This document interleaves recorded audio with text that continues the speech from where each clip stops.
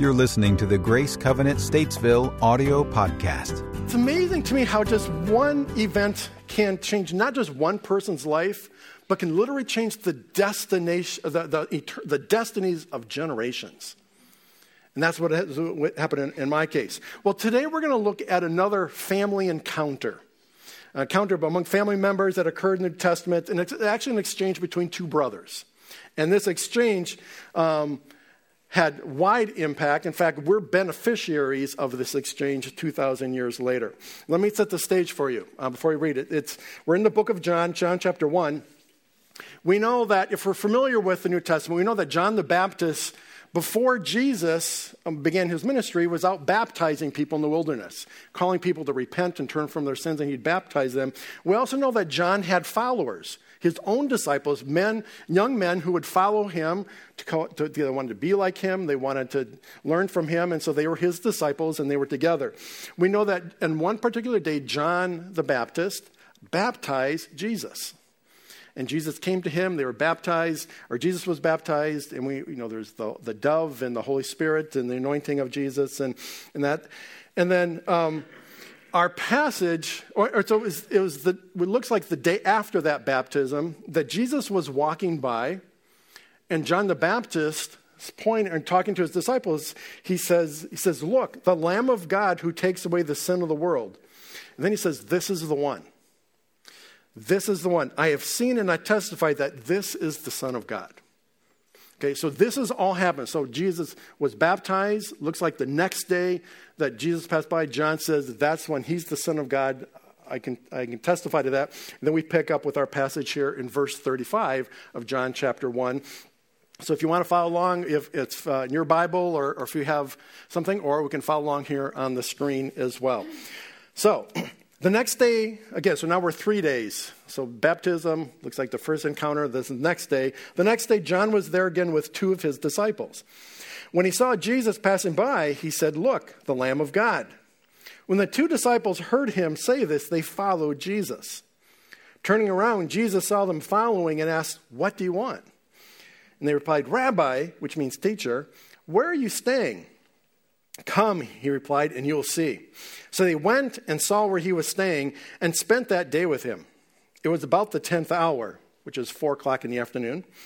Andrew, Simon Peter's brother, was one of the two who heard what John had said and who had followed Jesus.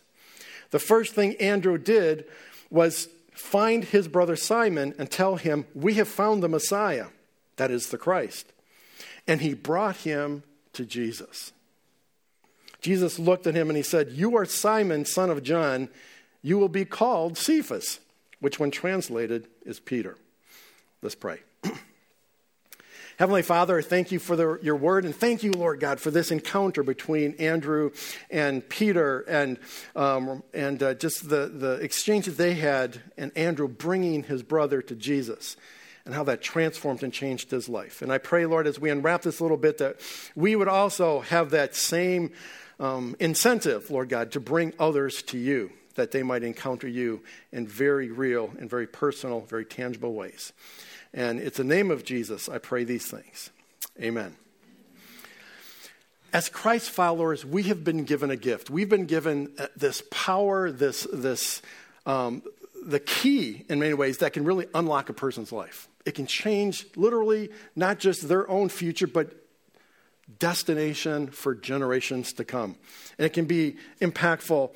And we've experienced the life-changing power of Jesus Christ, and he's given us a mission to tell others about it. As we talked about this last week, that one of the very last things he said on earth, I mean, literally, I think it's like the second to the last statement he ever makes here on earth is, "Go and tell others about what you've experienced here. Go and tell others about the good news of the kingdom. Go and tell others." But the fact is, for many of us, we find this to be a real challenge, don't we? For a number of reasons. So let's just identify what some of those reasons might be. One of them, I think, that is problematic for many of us is it's fear. We're afraid that, and we allow fear to paralyze us because we're afraid we won't know what to say or we won't have answers to questions that might be posed to us. Now, this occurs primarily when we think it's our job to convince somebody. Like I have to convince you either of a biblical truth or a theological thing, and I'm afraid that I don't have the answers, or you're going to ask me a question, like define the universe and give 2 examples, or just, that's impossible in case you were wondering about that one. It's just, and we can't do it. So we feel, what happens is that we feel incompetent. And so we're afraid that we'll be exposed as being incompetent, and so we don't do that. We don't say anything. And so we create, these scenarios in our mind that more often than not don't happen, but that fear that they might keeps us from actually engaging someone in a conversation about Jesus. So fear of incompetence keeps us from talking to others. Another concern, another thing that would keep us from sharing Jesus with others is that we fear rejection. We're afraid that we'll be rejected, largely because we don't want to be embarrassed, do we? We don't want to look silly.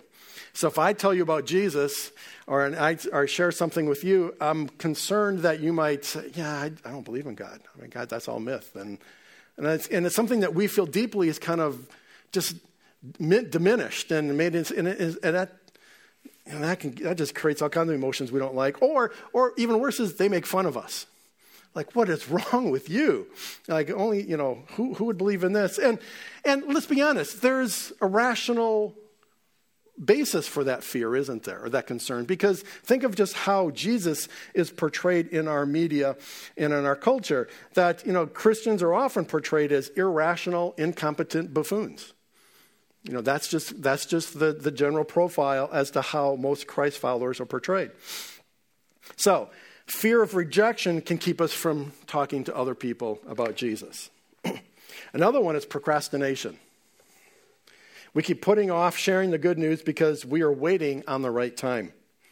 Now, this is one, I struggled with this one here a little bit because it talks about, putting off good news, we're waiting for time. But because more often than not, especially what we see in the passage here with Andrew and Simon, is much more of in the moment kind of a thing. Procrastinating is you're putting off in the future. I'm going to circle back to this one because I do think it's worth talking about. But I think at this point, the idea that we're procrastinating, we think about this, within just with Andrew and Simon Peter. If Andrew had come to Peter like a week later, hey, by the way, the Messiah we've been talking about, since we were little boys. It's like, remember? I think I met him last week. Yeah, I'm pretty sure it was him. Yeah, too bad he's no longer in the area. Too bad he's gone. It's so that just doesn't work, does it? And so with this, especially in the situation we're talking about, it's an in the moment kind of a thing. We're responding to immediate circumstances that allow us to talk to other people about Jesus. I switched the next two. If you have your outline, you're looking at those. I'm actually switched what was last to fourth, and I'll explain that in a second. But I think another thing that keeps us from talking to others about Jesus is wrong thinking. We've convinced ourselves that someone else will share the good news. So the thought process for that goes like this. If God really loves someone, he won't let them go to hell because of my inaction. He'll send someone else. Now, again, there's an element of truth there. God will continue to draw someone to himself. But that misses the point. The point is our obedience. Are we going to be obedient to that which we've called, what he's called us to do? And I'm convinced that willingness to talk to other people about Jesus is really a reflection of our own status as a disciple of Jesus. So will he have someone else share Jesus with them? I hope so, and it's very possible. But that's not the point. The point is, what is God calling you to do in that moment and in this situation and circumstance? Each of us, we have responsibility to tell others about Jesus. Lastly, and I move this one to last because I think it's actually the most common, and actually because I think it's the most serious. And I think the idea here is indifference. I think some of us hesitate from talking to other people about Jesus because we don't have heart or concern for the lost. We're indifferent. And I think there's two different ways that could work. One is that I think we're indifferent because we forget what's at stake. We forget we're talking about eternal destinies, and we really don't understand what's at stake there, or we've forgotten. And I think there's some of us who are particularly susceptible to this, those of us who have given our life to Christ at a very early age. Or possibly, so we've been a Christ follower forever. Or I know for me in particular, for me, coming to Christ was a rite of passage. I grew up in a Christian home, and so I didn't have this life-changing experience where I knew that, my life was transformed in this way. So for me, sometimes I wrestle with this of really understanding what is it like to be away from God. And so because I'm not really conscious of what that is, I may not have the sense of urgency sometimes because I don't get that. So that's one of the challenges I have to work with. And I think some of us as well that may have a similar background, or maybe you've been a Christ follower for 20, 30, 40 years, or however long you've been a Christ follower. And we lose sight of the fact of what's at stake and actually what can happen when Jesus enters a person's life. So that's one aspect of this. I think it feeds our indifference. I think the other thing, and I mentioned this last week, another thing that can feed our indifference is the fact that we've lost our first love. And my analogy there was that sometimes, again, I use my analogy with Betsy, is that when we were dating, I wanted to do whatever she wanted to do. I wanted to do things that made her happy. You wanted to go see this movie? Okay, we'll see that movie. I couldn't stand that movie, but this is what you wanted, so this is what we're going to see. All right, right? I mean, it's what we do. We want to make them happy. We want to do what they want to do because it makes them happy. But what happens, or can happen then over time, though, we get married and a couple years down the road, it begins to shift. And it's not so much about what makes you happy, it's about what makes me happy. And all of a sudden we have a rift and we have problems because we're no longer concerned about them per se as much as we are ourselves. We become focused on us. And my point there was that I think we do the same thing with Jesus. We come to Jesus, we're in love with Jesus, and there's great things, but over time it becomes more and more about what Jesus can do for me. What do I need this need answered? I need this responded. And the simple fact is this: Jesus was preoccupied with the lost. Jesus' own words in the book of Mark, chapter 10, he says, "For even the Son of Man," talking about himself, "came not to be served, but to serve, and to give his life as a ransom for many." That's why he came. I mean, he knew that's why he came. That was center and foremost in his sight as far as what he was here to do. So my point is this: if this was important to Jesus, if we're truly in love with Jesus, this should be important to us as well. So our concern for the lost, I think, can often be a direct correlation to our relationship with Jesus. And if there's indifference there may be a need for us to look in the mirror and say, is there something I'm not getting, something I'm not missing because of that? So 5 reasons we've talked about, or that I've mentioned here, about what might keep us from sharing our faith. I feel inadequate. I don't want to be rejected. It's not a good time for me. It's not my responsibility, or I'm good with the status quo, or ways of rephrasing each of those 5. Notice anything interesting about each of those 5? Exactly. Each of them contain the word I, me, or my. It's about me. See, time and again, Jesus said the distinguishing feature of his disciples was the ability to love others. It wasn't about me. It's my ability to give myself away, to do what is necessary and do what's expedient, to do what's appropriate, to do for others. So in order to overcome excuses for sharing our faith with others, we have to love others like Jesus loved them. And we need to be paying attention to them. I've got a very short video clip. There's no audio. There's music, but you have to read the screen. So I'm just giving you a heads up to be watching the screen here.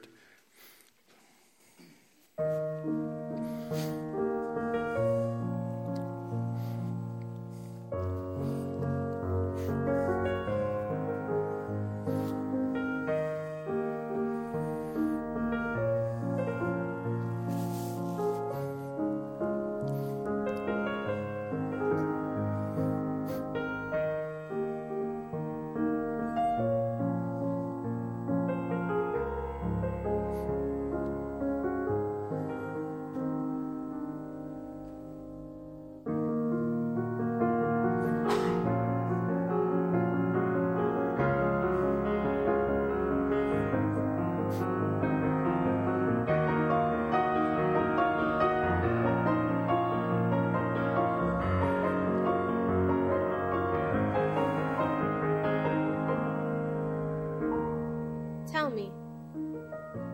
Tell me. Tell me. Tell me. Tell me. Tell me.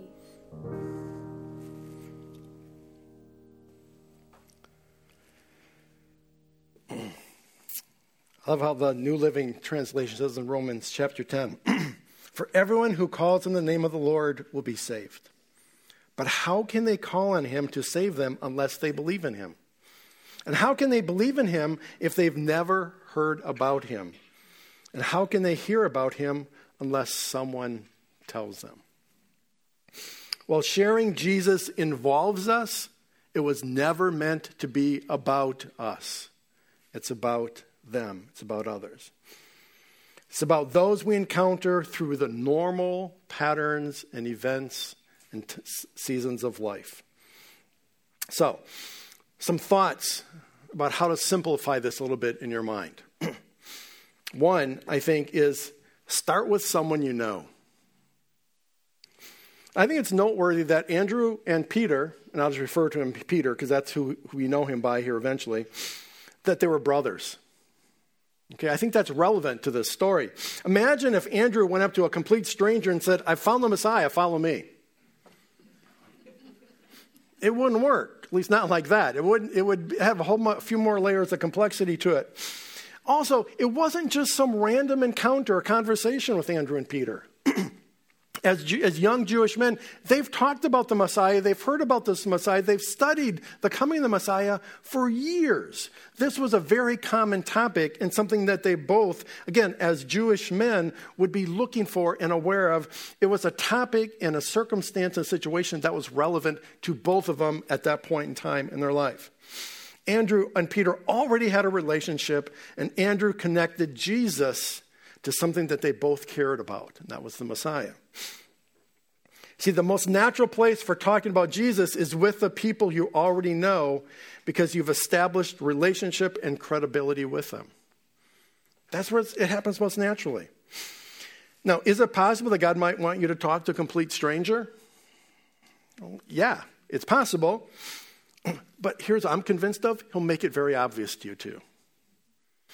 I remember I had a professor, and he said, God, he taught, but he said my calling in life was to write. He published lots of books, and he said when I sit down on a plane, that's my time. I'm actually to write. So that's part of me to be honoring what God is saying. What God is coming to do is to actually use that plane time to actually work on a book or something like that. So he actually is not looking to have conversations with people. He doesn't really want that. But he said, I always want to be aware of, my prayer is that, God, if you have something you want me to talk to, you have to let me know that. So typically it's them initiating a conversation with him, and it leads to something where he then can share Jesus. So could it be a complete stranger you talk to? Sure. But the circumstances won't be weird or it'll be natural. It'll be a natural extension of just what's happening in the moment. You don't have to create the opportunity. You just have to make a connection with the current circumstances. So it comes out that, hey, how was your week? I had a really rough week. Why? Let me tell you about what happened to me a few years ago. Again, it's just a natural conversation that comes up, which leads me to my next point. Tell them what you know. You don't have to tell them about, the theology of the development of the Holy Spirit or, some type of theological construct. You don't tell them what you know. And largely it's your own personal experience. In a passage we just read, or just a little bit at the very beginning here, John wrote this. He said, at the end of verse 41, he says, Andrew says to Peter, we have found the Messiah. Verse 42 then says, and he brought him to Jesus. Okay? I wonder if that was actually that simple. For the story, it was simplified. I wonder if it would look more like something like this. There's a conversation where Andrew comes and says to Peter, we found the Messiah. He says, what makes you say that? Why? I mean, if I'm here, why? Why would you say that? Well, first, John the Baptist yesterday was talking. We saw him pass by, and he said that was him. And today, I spent the afternoon with him. I spent hours with him talking, and what I heard him say. And John, Peter, you just wouldn't believe the things it just all clicked. It all, come with me. And he led him to Jesus. So I think there was this exchange that may have happened there. See, I think it's sometimes when someone may not take your initial words at face value. I mean, it's like, yeah, it's not like I'm doubting you, but I need more information to process this. And that other information is usually your story. So just simply saying, hey, Jesus can help you with that, and then walk away, that really is not what you need. To say, hey, I think this happened to me a couple years ago. Here's what happened. Here's what I came to understand. Here's what I came to learn. And let me tell you about that. Andrew shared with Simon his personal experience with Jesus. The best information you can give someone is your experience. Because here's the thing, they can't question that. They can't say, oh, that didn't happen to you. I mean, I guess they can, but it did. So it's not going to bother you. It's like, well, fine. If you're going to be that way, then walk away. But you know what I'm saying? You don't have to feel threatened by that because that's on them. It's your story. You know it. You experienced it. You lived it. Share with them your own story. Share with them the hope that came out of it. And here's this too. Sometimes the best things you can share with them aren't like, hey, everything ended up great. Because some of our most profound stories are what we learned through the pain, through the suffering, through the hurt, through the anguish, through all that stuff. And yet we come out the other side and say, you know what? But God still loves me and Jesus is still Lord. And that's powerful because you went through that. It wasn't like everything was rose-colored and happy, but it's your story. It's where you found hope and expectation. We don't need to force ourselves on people.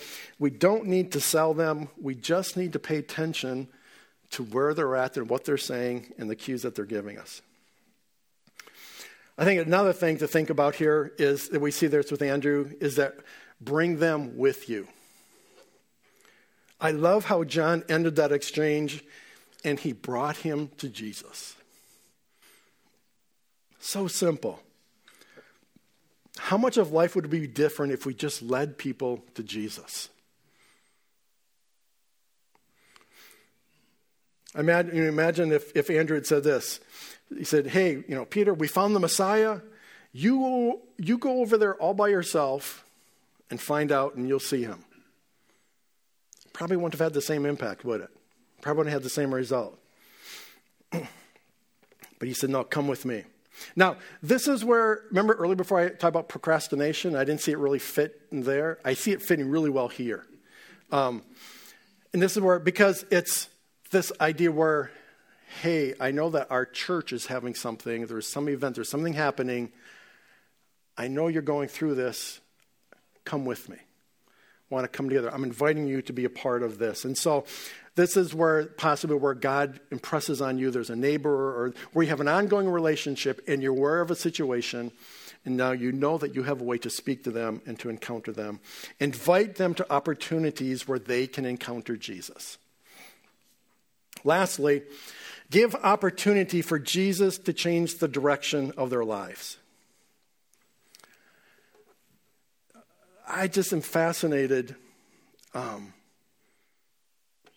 You're in John, Andrew, and it says, and he brought him to Jesus. I just think this is just, I love to have been there to see what this actually looked like. Jesus looked at him and said, you are Simon, son of John. You'll be called Cephas. We just met, and you're changing my name. Who does that? It's like, yeah, you're Len, but no more. We're going to call you Steve, I just think that's really, I think I could put a whole sermon on just what was going on here. What's the psychology and what was that? And that's his first encounter. He's changing my name. But I think here's what it tells us. Jesus doesn't see who we are. He sees who we're going to be. And when we bring people to Jesus, that's what he does for them too. There's something about that encounter that changes us forever. We can't explain it. It's not something we would say would happen as, who advises, we're going to change his name as a strategy. But yet Jesus knew in that moment, And with that particular, and he doesn't do it with anybody else. Notice Jesus doesn't do it with any of the other 12. He didn't change all their names. All right, we're going to reconfigure the whole thing. It was just Peter. Why? Honestly, I don't know. I can speculate. It's because that's what Peter needed. He needed to see himself differently. Whether he grew up a certain way, there's this perspective of himself, the way he viewed life, that he'd been viewing, and Jesus said, no, we got to shift that. You've got to, because there's something here you're missing, and by changing his name, okay. And we know what happens with Peter. Peter becomes, he becomes the rock upon which the church was built. He becomes the central figure in the New Testament church. Paul was out there creating all kinds of fun stuff out there, but back home in Jerusalem with the home church, it was Peter. Peter was the central thing that held it all together. All because his brother said, I think we found him. Come with me. What would have happened had Andrew said, probably just some nut out there and I'm hungry, let's go eat. Found something else to do or distracted by something else. We got to give Jesus opportunity to do what he wants to do in a person's life. We can't prejudge what's happening. We can't determine the outcome. And the simple fact is we could share our story and share Jesus and they might smile and say, hey, that's great. Glad it happened for you. And that might be the end of it. But here's the thing. You don't know what's going to happen a week from now, a month from now, 2 years from now, or who knows what can happen then. And the other thing I think it's important for us to realize is that we don't show up in a situation and that's their first encounter with God or the Holy Spirit. The Holy Spirit's been working on them before we even show up. Usually we might be person number 3 or 4 on their progression of coming to Christ. So don't think it all rests on us. It's all dependent on us, but don't ever minimize the role we have in this whole thing as well. While the outcome is not up to us, we are very much a part of the process. I'm going to close in prayer here. But I want you to do, while I'm praying, I want you to be thinking of someone. Or no, actually, don't do that. Ask the Lord, say, Lord, you tell me, is there someone that you want me to be praying for that needs you? Okay? Allow him to impress you on a mind, because maybe some of you hadn't even thought of before. But just say, is there someone that you want me to share Jesus with? Or that someone that I need to be praying for? And then you're praying for an opportunity that may be coming down the road. And then let's just see what God might do with it. Because what I'm going to do is when I say amen, I'm going to ask you to, pull out your worship guide there or your paper and actually write the person's, just their first name, just write it down as an act of faith of what you sense God might be saying to you. Okay? Let me pray. Heavenly Father, I'm so amazed that your plan for redemption and rejuvenizing your church involves us. I mean, we are faulty. We have so many issues. And yet, Lord God, your plan involves us. So while sometimes I scratch my head over that, I am so grateful that you allow us to participate with you in your kingdom redemptive purposes here on earth. What an amazing call. What amazing honor that you've given us to be part of that. So, Lord, I know that each of us sitting here this morning have people in our lives that need you. It could be a neighbor down the street. It could be a coworker. Could be someone in one of our kids' play groups. Who knows where this person is or where they might be. But, Lord, in this next moment, may you put this person on our heart that we would begin to pray for them and continue to trust you to work in their life, that they would, in fact, come to know you. And then, Lord, as we continue to pray, if there is opportunity down the road to talk to them about you, Father, that you would bring that about, that you would bring that opportunity to pass, that we don't have to create it, we don't have to force it, we just have to pay attention. And then, Lord, in that moment, may we be like Andrew and say, hey, here's what happened to me. I met Jesus. I think this is the one. Here's what he can do for you. Come see. Come see. That we might then be able to be a part of that. And again, Lord, thank you for the opportunity. Amen. So I want you to write down that person's name. Sometimes what I'll do, something like this, I'll put a little piece of paper, either with that name or a little statement, and I'll put it on my bathroom mirror. I'll tape it to my bathroom mirror. Cut my paste list. So when I'm brushing my teeth, I'm thinking about it and praying for it, or praying for that person. And just a way of just keeping it in forefront, that God wants people to come to Him. And we get to be a part of it. That's pretty cool. You know? It's pretty cool.